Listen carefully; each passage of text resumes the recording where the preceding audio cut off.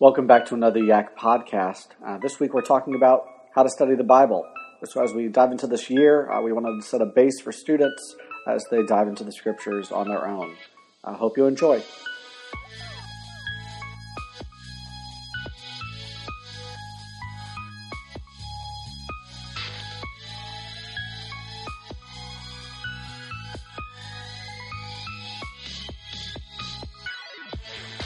So R.C. Sproul, he's a pastor down in Florida. He's like a super popular theologian. He tells a great story about a young lady in his beginner's book on how to read the Bible called Knowing Scripture. Knowing Scripture.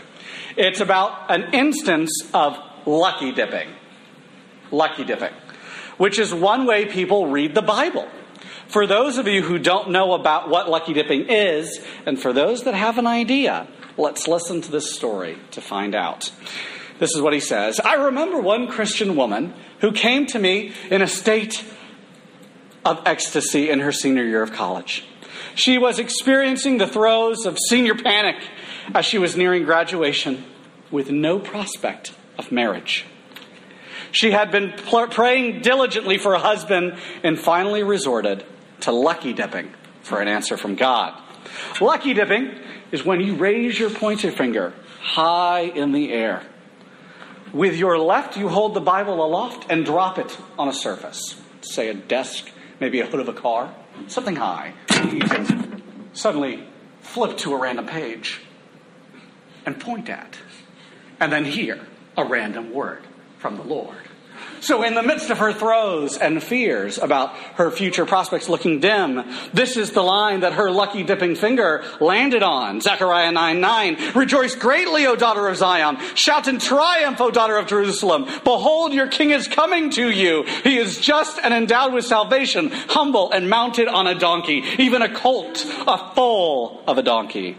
With this direct word from God, the young woman was sure she was headed for the altar, and that her prince was on his way. Maybe he wasn't coming on a big white horse, but a donkey was close enough. Clearly, you know this is probably not a way we should look at Scripture. Ironically, this woman met her spouse within 2 weeks, which probably didn't help that idea fester in her mind. But while many of us laugh and chuckle, and should chuckle, at the woman's attempt to use the Bible as a magic 8-ball or a cosmic vending machine, many of us approach Scripture in a similar way. We flap open the Word and hope that our pointer finger lands on something we deem useful. Today we're going to do a few things. I've listed them for you real easily. First, we are going to look at, 1, false ways we use the text of Scripture. The concepts we bring to that what concepts do we bring to it that keep us from it? Like a 6-year-old chef, we douse ketchup on a $50 steak and wonder why the only thing we taste is tomatoes. What are the worldviews and perspectives that keep us from enjoying Scripture, that keep us from enjoying the steak? Second, we're going to talk about, 2, the way we interpret Scripture. I don't have time to break down the 2,000 years of history of different perspectives. If you want that, I would suggest 2 books. These are 2 books I think everyone should have on their bookshelf. If your folks don't have it on their bookshelves, I'll be shocked. These 2 books are this: How to Read the Bible for All It's Worth by Fee and Stewart. How to Read the Bible for All It's Worth for Fee and Stewart. If you forget that, remember this is on iTunes. You can go back and find it. And the second one is the one I said earlier, Knowing Scripture by R.C. Sproul. Those are 2, in my opinion, go-to books on what do I do with the best-selling book on the planet. How do I read it? Okay? The approach we read the Bible with is called the grammatical historical method. That's how we read the Bible. The grammatical historical method. I'm going to break that down for you tonight. Third, we're going to get super practical. Super practical. 3, how can you go home tonight and study the Word of God? How can you go home tonight and study the Word of God? And not just read it. And most importantly, why should you read the Scriptures? We're going to nail that tonight too. Why should we read the Scriptures? This leads me to my first point. What is the ketchup that keeps us from the steak? What is the worldview or baggage that we bring as 21st century Christians that we need to be aware of if we're going to truly enjoy the meat of Scripture and not get stuck on the bottle of milk, to use a biblical interpretation, with the way that we look at Scripture? First is this. This is the first thing that we do. We equate reading with studying. So write this down under false ways that we use the text of Scripture. We equate reading with studying. We think this is the same thing. You think that if you read something, that is enough. How to study is a lost art on your generation and my generation, because for the most part, you aren't asked to study concepts in your classes. You're taught how to repeat facts. So you think that when you get to a well-known story in the Bible, you think this, I don't need to read it again. I already have. Surely I have gleaned everything that it has to tell me. You and I treat Scripture like a music track that we love and maybe have played on repeat for a season of our lives. But over the course of times, we skip to the next track once we are bored with that song. Instead, we should treat Scripture like an instrument. Where you might play the same song over and over again. But if you ask any great musician, they are always exploring and learning more about those songs. Do you play Scriptures? Or do you just listen to Scripture? Do you see that word picture I'm trying to paint? So that's the first one. We equate reading with studying. I read my Bible. Second is pragmatism. Big word. Okay? Some of you have been around me long enough, you know what that word is. Second is pragmatism. You are all pragmatists. I am too. I know this because you are all from America. For those of you who don't know what a pragmatist is, it is someone who bases truth on whether something works. If it doesn't fit a need, an immediate need, we rarely take the time and energy to do the work. Further, we bring pragmatism to Scripture. We ask, what is this passage for me? While God might not be speaking directly to you in the passage. Third, and this one might hit too close to home, and I apologize, is this. You're emotionally driven. My son does this all the time. He will ask for a drink of milk, and we will tell him that his cup is in the fridge. He is capable of going to get it. He can open the fridge. The cup is where he can reach it. But then this phrase inevitably proceeds from his mouth. I don't want it. Now, he clearly wants the milk. He just asked for it. What he doesn't want is to go get it himself. Because really, he doesn't feel like moving. How many times do we use that as an excuse for the things we want? I would love to get in shape. You should go to the gym today. Nah, don't feel like it. I really want to get an A in science. You should study tonight. Nah, don't feel like it. I wish I had more friends. Why don't you invite X over from class? Nah, I don't feel like it. Our feelings in our culture override even our wants. We're not even talking about what we don't want. We're talking about what we actually want at our core. Most of you, when asked about having a good relationship with God, would say that is something you want. But you just don't really want to put in the time. Nah, I don't feel like it. Even worse, we bring our emotions to and out of Scripture when we actually feel like reading it. If we don't feel like we've met God in those 5 minutes we've spent studying, then he surely wasn't there, right? If I didn't feel it. You might think, if I took that 2 or more gathered verse more literally, maybe then I would feel God's presence. And now you only do your personal devotions, not personally, but in groups, even if they aren't other Christians.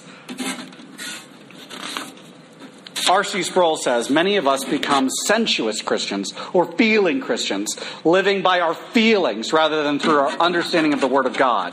Sensuous Christians cannot be moved to service, prayer, or study unless they feel like it. Further, emotionally driven Christians don't need to study the Word of God because they already know the will of God by their feelings. I say that phrase. So again, Christians don't need to study the Word of God because they already know the will of God by their feelings. I say that phrase, and I know that one person pops into your head. That a person from school or that crazy aunt. We all have them around. Okay? Now, I am not saying that Christianity is devoid of emotions. What I am saying is they are not based on emotions. R.C. Sproul says, the Christian life is not to be a life bare conjecture or cold rationalism, but one of vibrant passion. Strong feelings of joy, love, and exaltation are called for again and again. But those passionate feelings are a response to what we understand with our minds to be true. So AJ, if those are the ways we should approach Scripture, how should we approach Scripture? Good question. That moves to the next point. The way we interpret Scripture. We use the grammatical historical method. You can write that down. Therefore, you can Google it later if you really want more information on it. Which is essentially this. Okay, I'll let you finish writing that out.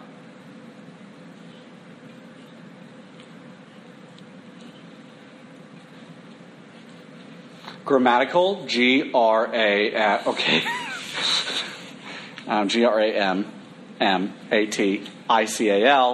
/ hist, H-I-S-T-O-R, ickle, I-C-A-L. It's like tickle without the T and the K. And the whatever. Which is essentially this. It's not at all. Which is essentially this. This is the grammatical historical method. We ask what those words meant at the time of their writing. And then we ask to whom they were said to. Now, I promise you there is a lot more to this method than that simple sentence. But the finer points can be discovered as you wrestle with the text of Scripture. Here are some helpful tips for this method. Ask who the audience is. Ask who the audience is. Are they Jews? Are they Gentiles? Are they enslaved? Is this a good time to be a Jew? Is this a bad time to be a Jew? Who is the audience? Who is the audience? Second is, what type of literature is this? Is it historical, poetry, proverb, prophetic, etc.? Many times this will help us answer the hard questions. Third thing, so who is the audience? What type of literature? 3, what is the context? Context is key and context is king. If you read this sentence, the Cubs slaughtered the Cardinals, it is a very different sentence in a National Geographic than it is in a Sports Illustrated. Context is king. Likewise, Scripture can be taken out of context, which can lead to some pretty major heresies. On the final point of the evening, what are some basic ways we can go home tonight and practically read the Bible? I ask 4 questions about the passage I read. Sometimes I don't always get all the answers, but these are the 4 major questions I start with if I'm doing a Bible study, okay? These are on your back because we're actually going to do it during transformation groups tonight. Okay, and we're going to talk about it. But here's the 4. If you want to flip around, you don't even got to write it down. I did it for you. You're welcome. Okay? 1, what does this passage tell me about God? So read the passage like a good SAT prep would tell you. Read the passage, okay? And then ask the question, what does this passage tell you about God? Go back, read it again. What does this passage tell me about God? Number 2, then you go back and you read the passage again with this question in mind. What does this passage tell me about God's people? What does this question tell me about God's people? And the reason I include this question is because I think it is good to remind ourselves that we live in a corporate faith. This is not a Lone Ranger Christianity that we live in. So we need to realize that most of the yous in the New Testament and the Old Testament are really y'alls. So we need to understand that as we look and study the context of Scripture. So we need to think of it covenantally or congregationally as we look at Scripture as well. So what does this passage tell me about God's people? 3, it says a lot about you. Where do I see myself in this passage? If you ever see yourself as Jesus, you are thinking too highly of yourself. If you ever look at the Old Testament and you're like, I would never be those Jews, you're fooling yourself. Where do I see myself in the passage? And number 4, this is a good one. What would God have me do with the wisdom from this passage? Not just the knowledge from this passage, but I say wisdom. Because if you do this over time and you're actually writing some of this stuff out, you're going to be linking stuff all over the place. Be like, man, I read something really similar in this book of the Bible. And then you go back and you're like, well, I guess the New Testament author quoted Isaiah. I wonder what the similarity is here. You see it. They're quoting each other all the time. And so this gives you a bigger idea. It gives you wisdom about the subject. And not just knowledge. Not just, I just need to do this. It gives you wisdom on how to approach problems as they occur in this life. Okay? Now, I could go through a passage and show you how to do this.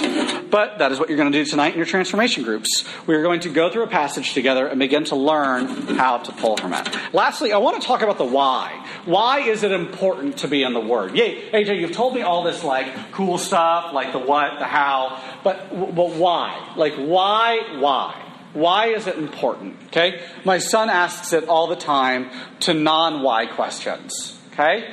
But we should learn from it. Okay? We should be asking the why, the underneath the question. Okay? The beauty of the Bible is that with basic reading skills, anyone can pull from its message.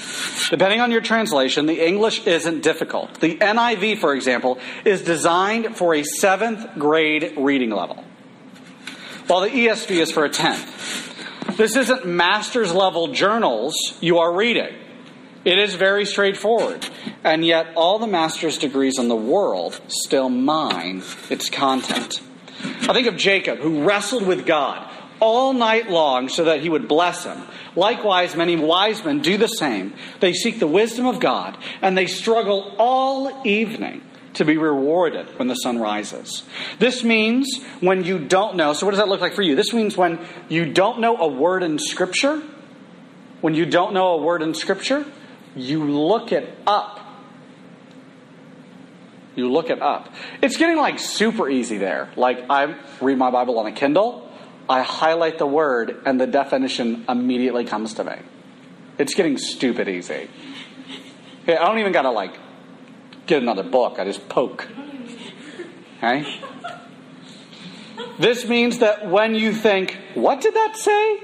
And you don't get its meaning, you pull out a commentary from your parents' bookshelf and look up the meaning. This means asking questions to those who might have the answers to hard passages. Ask questions. This means memorizing Scripture. And when you come to a new Scripture that looks familiar, see if it's familiar for a reason. Again, the authors quote each other like crazy, and it's typically on purpose. Fight for the faith of your fathers. Dive into the Word. And don't just play with the sandcastles and the shallows. Really dive into this ocean of Scripture that is before you. And that brings me back to my initial point. You need to know that if you're going to study the Bible, not just read it, you will need the grace of God to pull yourself out of your laziness. Most of you, instinctively, if you're like me, are lazy, slothful. Think about it. We're so lazy as a culture, there is a mint to where it's a strip and it sits on your tongue and it dissolves itself. We're too lazy to suck. I'm not going to chew anymore. I'm not going to suck a mint.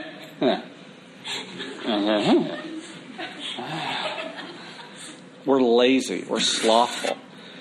And we need the grace of God to do that. Fact is, the vast majority of Christians have not read the Bible the whole way through. And if you have, you're in the minority.